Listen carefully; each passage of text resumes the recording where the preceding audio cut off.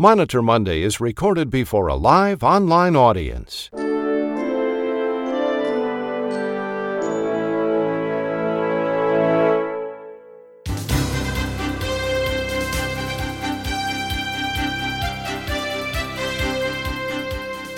This is Monitor Monday for March 14th, 2022. Here's today's rundown. There's a $260 million settlement in a whistleblower lawsuit. Whistleblower attorney Mary Inman gives us the details. Congress has passed a $1.5 trillion spending bill preventing a government shutdown. The funding keeps the lights on through September. Matthew Albrecht covers that and more in his legislative update. And we'll hear from Dr. Ronald Hirsch, healthcare attorney David Glazer, senior healthcare consultant Tiffany Ferguson, and healthcare attorney Nicole Emanuel. Now here's the publisher of RAC Monitor and the host of Monitor Monday, Chuck Buck. Good morning, everybody, and welcome to Monitor Monday. Good news to report for the folks at Sutter Health. A California federal jury cleared Sutter Health in a $411 million certified class action lawsuit on Friday. Allegedly, the hospital used restrictive contracts with payers to illegally boost prices and overcharge employers and individuals. The jury said that Sutter had not violated antitrust laws. We have a great deal of news to report, and of course, we begin this morning, as we always do, with Dr. Ronald Hirsch, who is making his Monday rounds here on Monitor Monday. Monday Rounds is sponsored by R1 Physician Advisory Solutions. Here now making his Monday rounds is Dr. Ronald Hirsch. Well, good morning, all. Let me start again with some audit news. NGS posted the results of an audit of botulinum toxin used in 2021 in their jurisdiction. They don't give a lot of details, but since the codes they audited were part of the CMS Outpatient Hospital Prior Authorization Program, we have to assume they were auditing its use in physician offices and surgery centers, where there is no prior authorization available. Now, they audited over 1,000 claims, and there was a 78% denial rate. That's pretty bad. Now, as always, the real question is, did doctors use the Botox for medically necessary indications, but simply documented it poorly, or did they actually use it when it wasn't appropriate? We'll never know. But what I do know is that with a 78% denial rate, CMS should have put in place a prior authorization process for Botox used at physician offices and not in the hospital. Moving on, it's been a little while since I've been able to criticize one of the QIOs, but the time has come. Last week, Kipro sent out a memo that they will no longer be calling hospitals with the result of the patient's appeal, but instead will only be faxing the results to the hospital. They claim that, quote, this streamlined approach will continue to provide instant communications to keep providers informed. So instead of carrying your portable phone with you, waiting for the call, you now have to lug around the fax machine. Yep, that makes a lot of sense. But there's actually a bigger problem. Section 200.4.3 of the Medicare Claims Processing Manual, Chapter 30, requires the QIO to notify the beneficiary, the hospital, and the physician of their decision by telephone. That means their streamlined approach to save them time is non-compliant. Now, don't you all worry. I've already tattled to CMS about this, so I expect Kipro will still be telephoning you with their decisions. Now, we're about a month away from the National Physician Advisor Conference in Austin. First, I'm really excited to be presenting with Dr. Erica Remer. That's going to be a great session. But I'm also really upset. When this conference was small, every attendee got to attend every session. But now there are concurrent sessions, and that means making choices. In fact, I'm giving a talk about observation at the same time that Dr. Scott Cooley is presenting on the role of the physician advisor in transfer centers. Too bad I can't program my bobblehead to give my talk so I can go listen to Scott. And the rest of the conference is similar. So many good talks by real experts. If you haven't registered, do it now because early bird pricing ends tomorrow. And if you are going, be sure to stop by and say hi. I'll be the one wearing a mask. Thanks, Chuck. Back to you. Thank you, Dr. Hirsch, very much. That was the Vice President of R1 RCM, Ronald Hirsch, MD. Dr. Hirsch is making his Monday rounds here on Monitor Monday.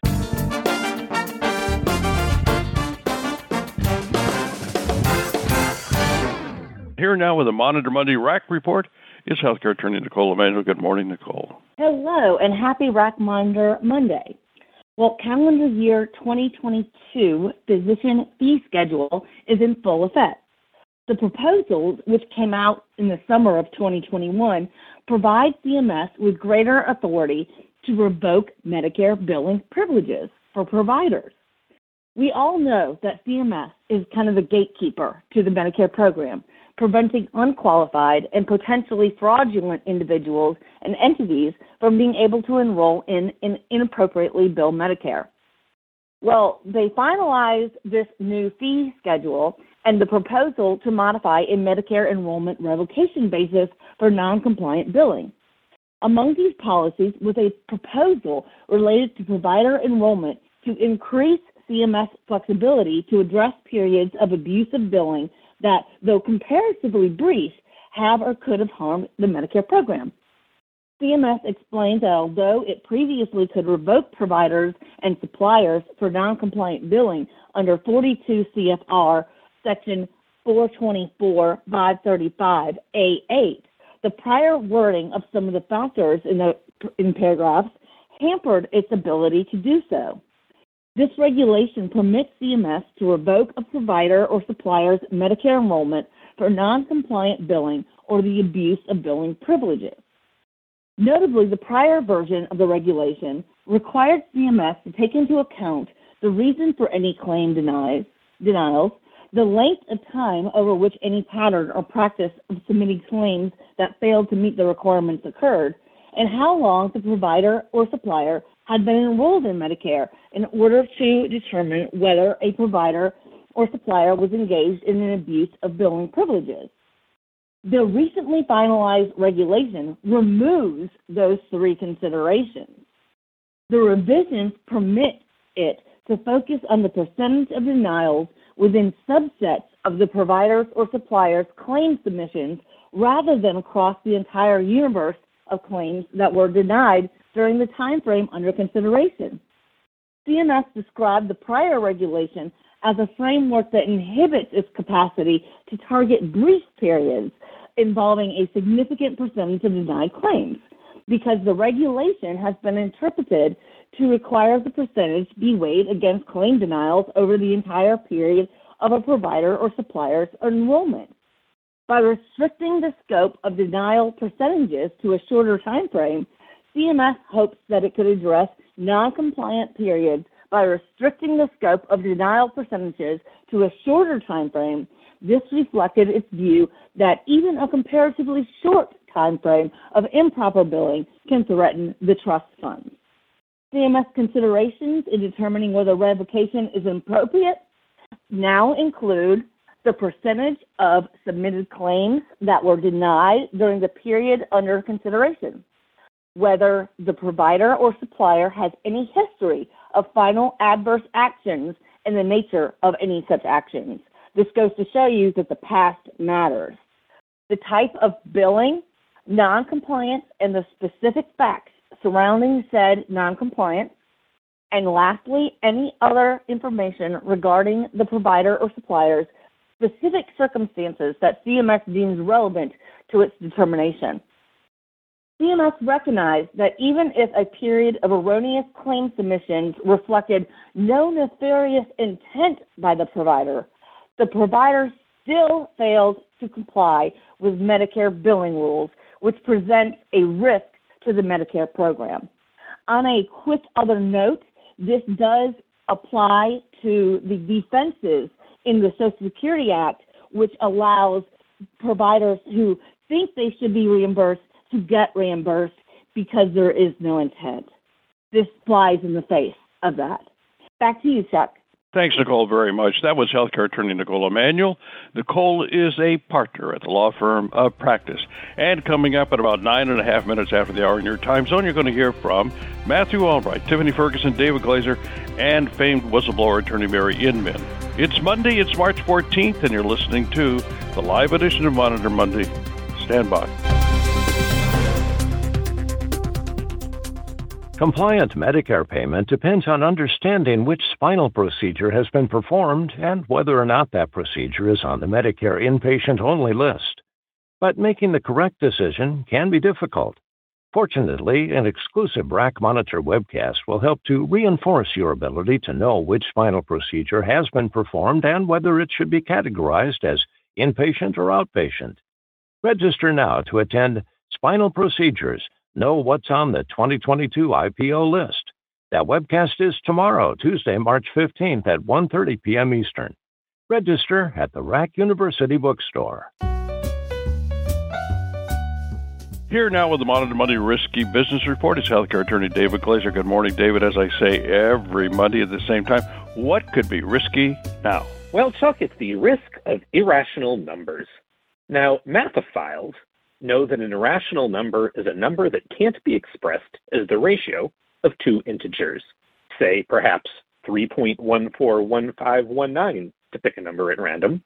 But in this case, I'm using the term more loosely to refer to irrational pricing decisions.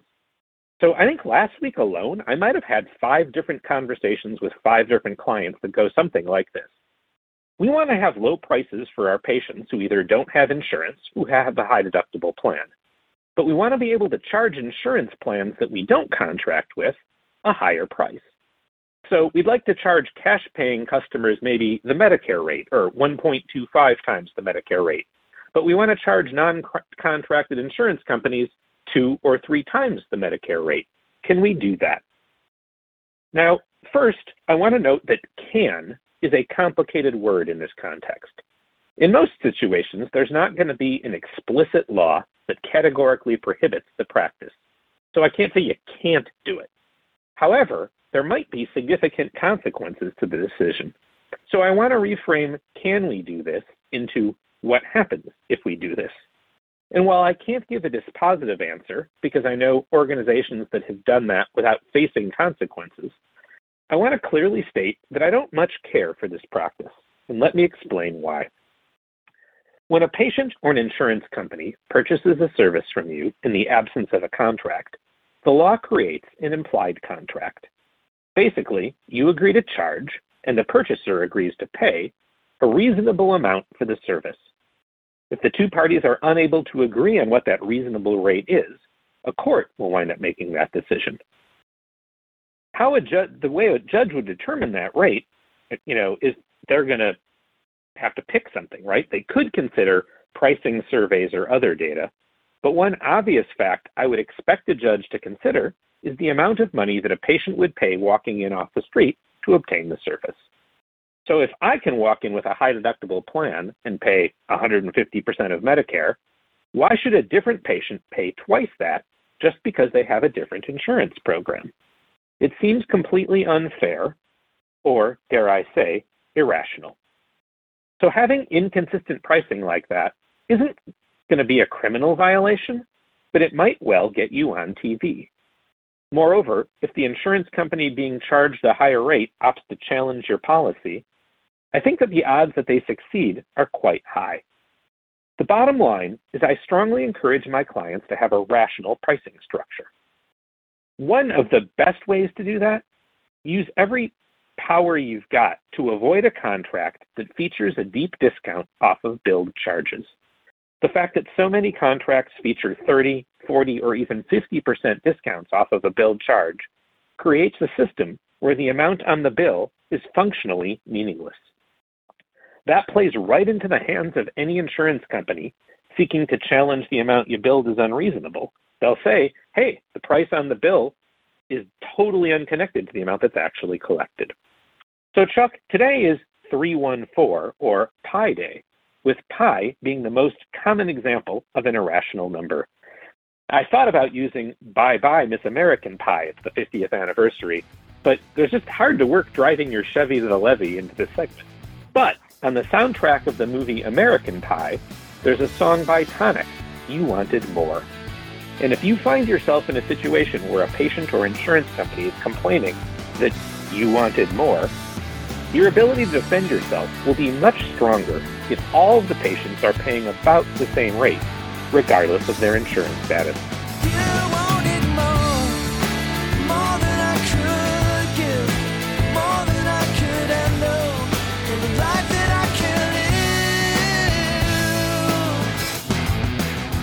The bottom line, Chuck, keep your numbers rational. Back to you, and happy Pi Day. Thanks, David, very much. That was healthcare attorney David Glazer. David is a shareholder in the law firm of Fredrickson & Byron in downtown Minneapolis. Here now with the latest news on the social determinants of health is senior healthcare consultant Tiffany Ferguson. Tiffany also has the Monitor Monday listener survey. And good morning, Tiffany. Good morning, Chuck. Coming off another week working inside the hospital walls in my case management world, I have another topic to discuss related to President Biden's initiative. I just can't be done with it yet. Specifically, Biden's pledge to provide the country with better nursing homes. I am sure we all remember the horrific news of elderly residents dying of COVID during our first wave of the pandemic. By the end of 2021, approximately 200,000 long-term care residents and staff members have died of COVID, which equates to approximately 23% of all of our COVID deaths just far. The focus on quality ratings and educating our communities on post-acute services had started before COVID when CMS began publicly reporting skilled nursing facilities' star rating in late 2018. Then in 2019 came CMS's ruling and updates for discharge planning requirements to include quality measures and ratings as part of patient choice process for the post-acute placement. Under value-based arrangements, many hospitals and health systems started working in collaboratives across the continuum to elevate performance and help improve quality of care for their patients going to post-acute. However, the level of mortality with COVID is requiring a little bit more muscle. The Biden administration intends to conduct research this year regarding the minimum required staffing levels at nursing homes and potentially roll out mandates for all facilities shortly thereafter. CMS plans to require the phasing out of shared rooms, particularly addressing facilities that have 3 or more residents in one room. They are planning to beef up their penalties, reporting requirements, and scrutiny of nursing homes, especially those that are owned by private equity firms. In fact, private equity firms that own poorly performing nursing homes could face significant penalties, including permanent legal implications. The need to improve the care of our elderly is in dire need. However, as we continue to face significant staffing shortages across the hospital systems, I'm unsure where the staff is going to come from for the nursing homes. Patients are sitting in hospitals waiting for days to open for a bed to open up for a post-acute facility because of limited staffing. With limited bed availability also has come an ample supply of patient referrals for top choice facilities. The unintended consequence is that facilities can pick the best patients from the pile of referrals, which means that those who are more complex or underinsured sit in the hospital as unlikely candidates for placement. Case managers are working with patients and families to send referrals out to outlying communities and across regions to see who is willing to accept a patient to free up a hospital bed. Often the choices available for placements are not 5-star facilities.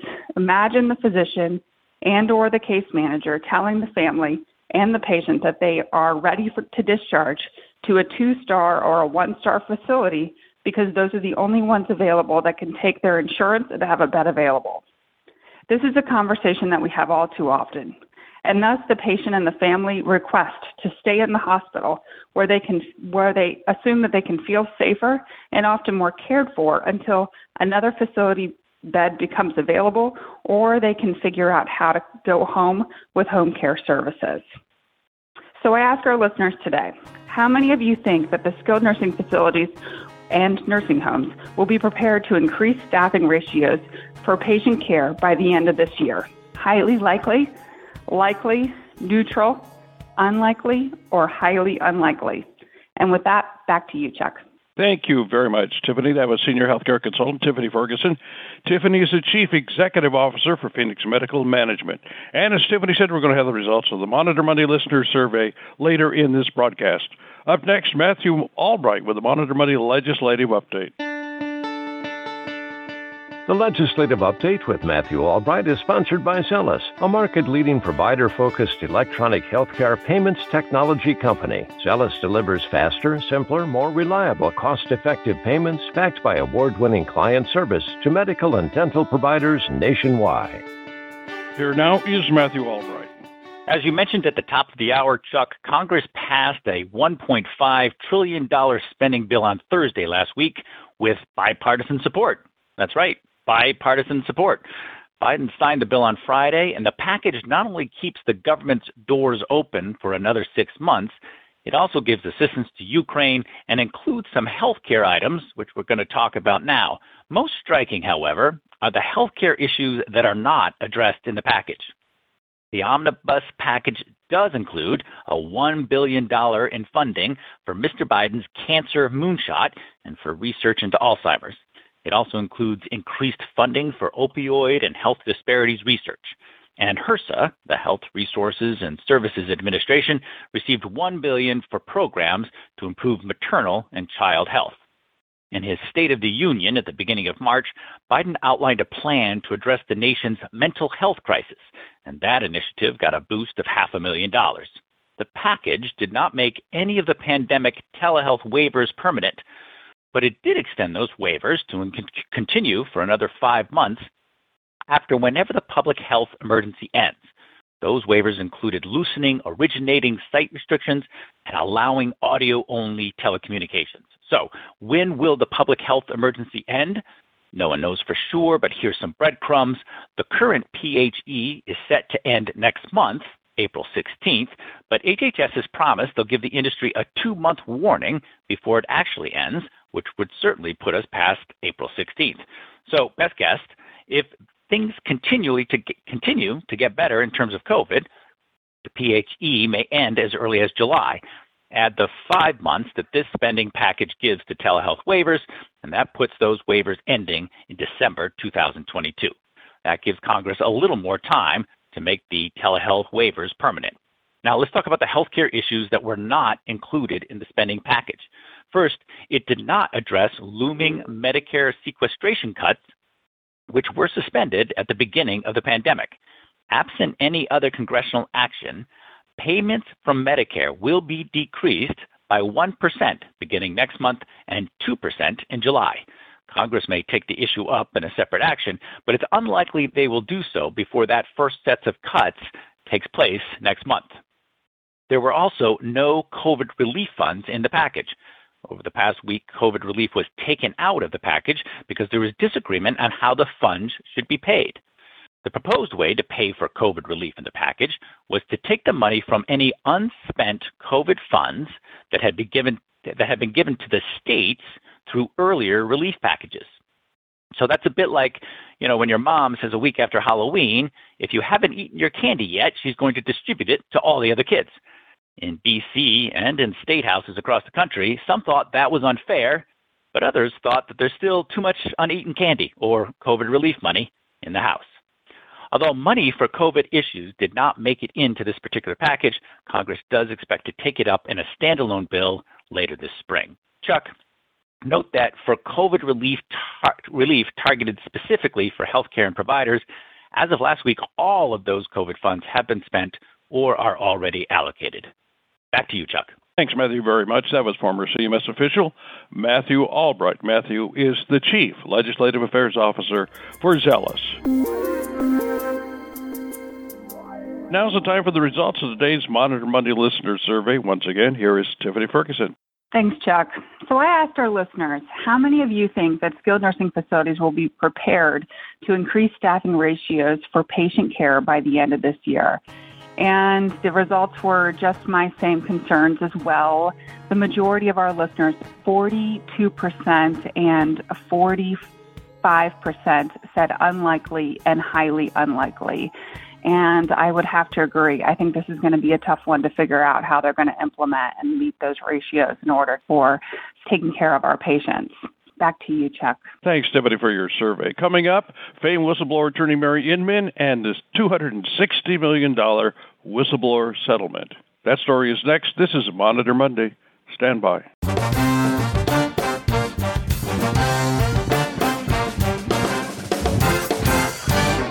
The American College of Physician Advisors National Conference in Austin, Texas is April 11th through the 13th at the Hyatt Regency. Make note, the early bird rate ends tomorrow, March 15th. This event will equip new and existing physician advisors leaders in case management and clinical documentation integrity, revenue cycle professionals, C-suite leaders, and others with novel approaches to navigate their unique healthcare systems during unprecedented times. This conference has become the go-to event for physician advisors at all stages of their careers. Scheduled speakers include nationally recognized authorities involved in regulatory affairs and medical necessity screening procedures. Click the ad on the RAC Monitor homepage or go to acpadvisors.org to register. And remember, the special early bird rate ends tomorrow, March 15th.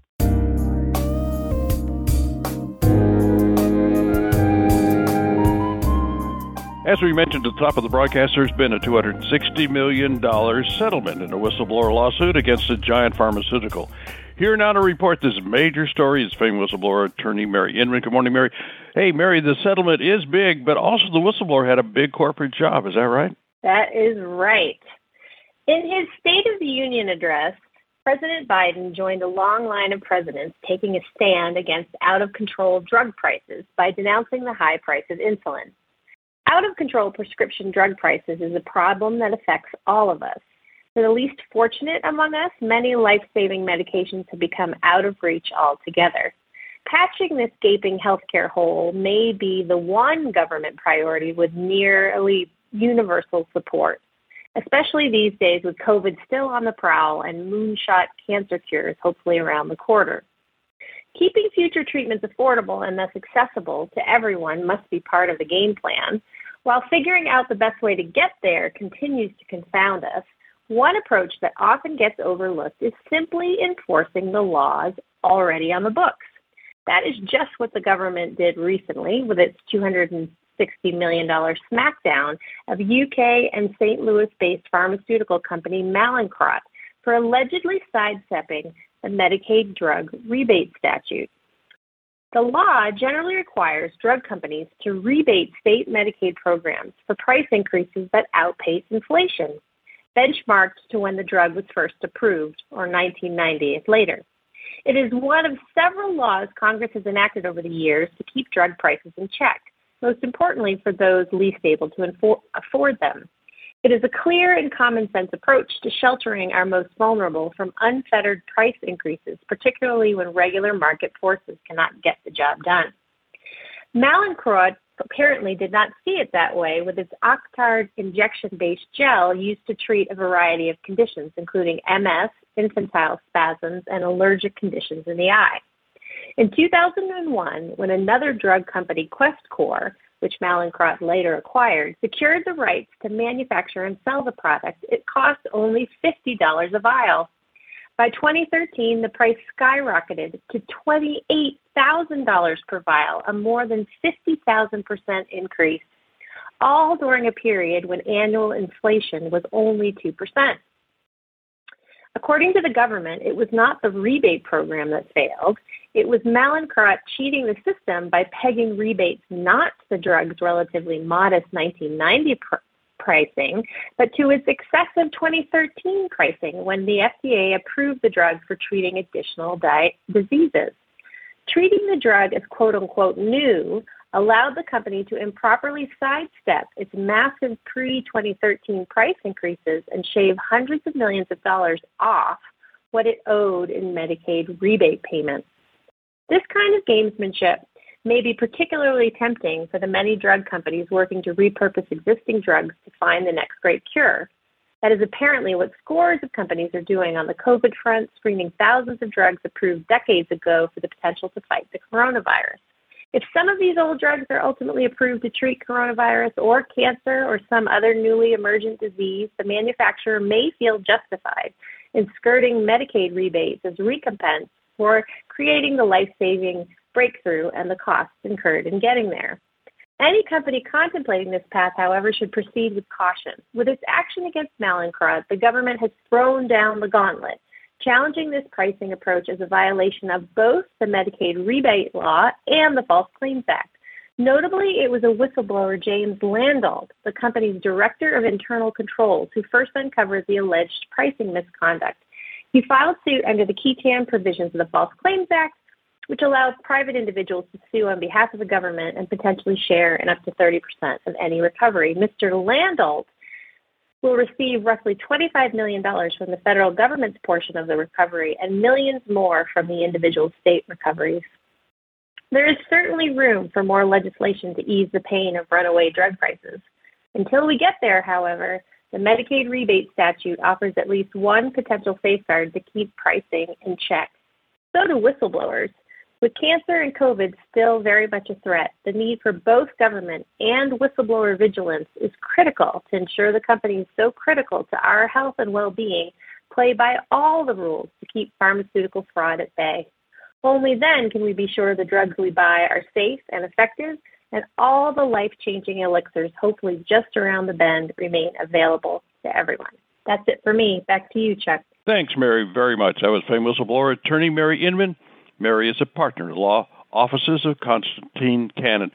And I want to thank you all very much for being with us today. It's going to be a wrap for this live edition of Monitor Monday, and I want to thank our panelists, Matthew Albright, Nicole Emanuel, Tiffany Ferguson, David Glazer, Dr. Ronald Hirsch, and Mary Inman, whom you just heard.